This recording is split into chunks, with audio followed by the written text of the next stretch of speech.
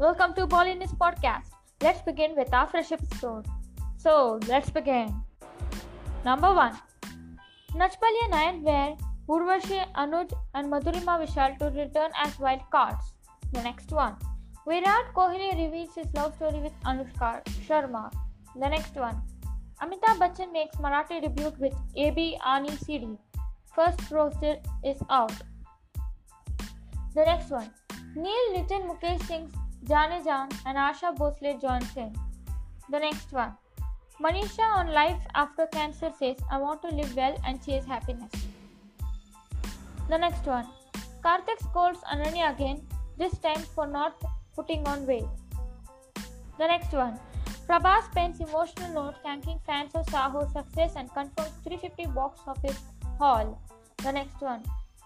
Karthik Aryan scolds Ananya, this time for not putting on weight. She says, I'll rip off your mustache. The next one. Dharmendra reveals one habit he wouldn't want to pass on to grandson Karan at Pal Pal Dil Ke Paas trailer launch. The next one. Tarak Mehta Ka Ulta Chashma where Gokuldham Society welcomes Ganpati on Ganesh Chaturthi. The next one. Alia Bhatt scores People's Choice nomination for Most Inspiring Asian Woman. Can she do a Priyanka Chopra? Is the question. The next one.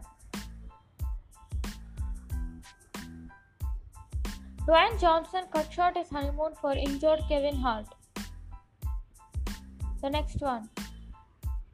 Does Dostana 2 debutant Lakshya seem familiar to you? He has been seen in well-known TV. He's a TV soap actor, and now he'll go on board with Karan Johar's production in Dostana 2. The next one. Pal Pal Dil Ke Paas trailer where Sunny Deol presents son Karan Deol in a mushy love story. The next one. Brad Pitt opens up about quitting drinking after Angelina Jolie's divorce and says, had taken things as far as I could take it. The next one. Dhanush's next film with Kartik Subbaraj starts rolling in London. The next one. Kapan trailer where Surya star promises a lot of action and thrills.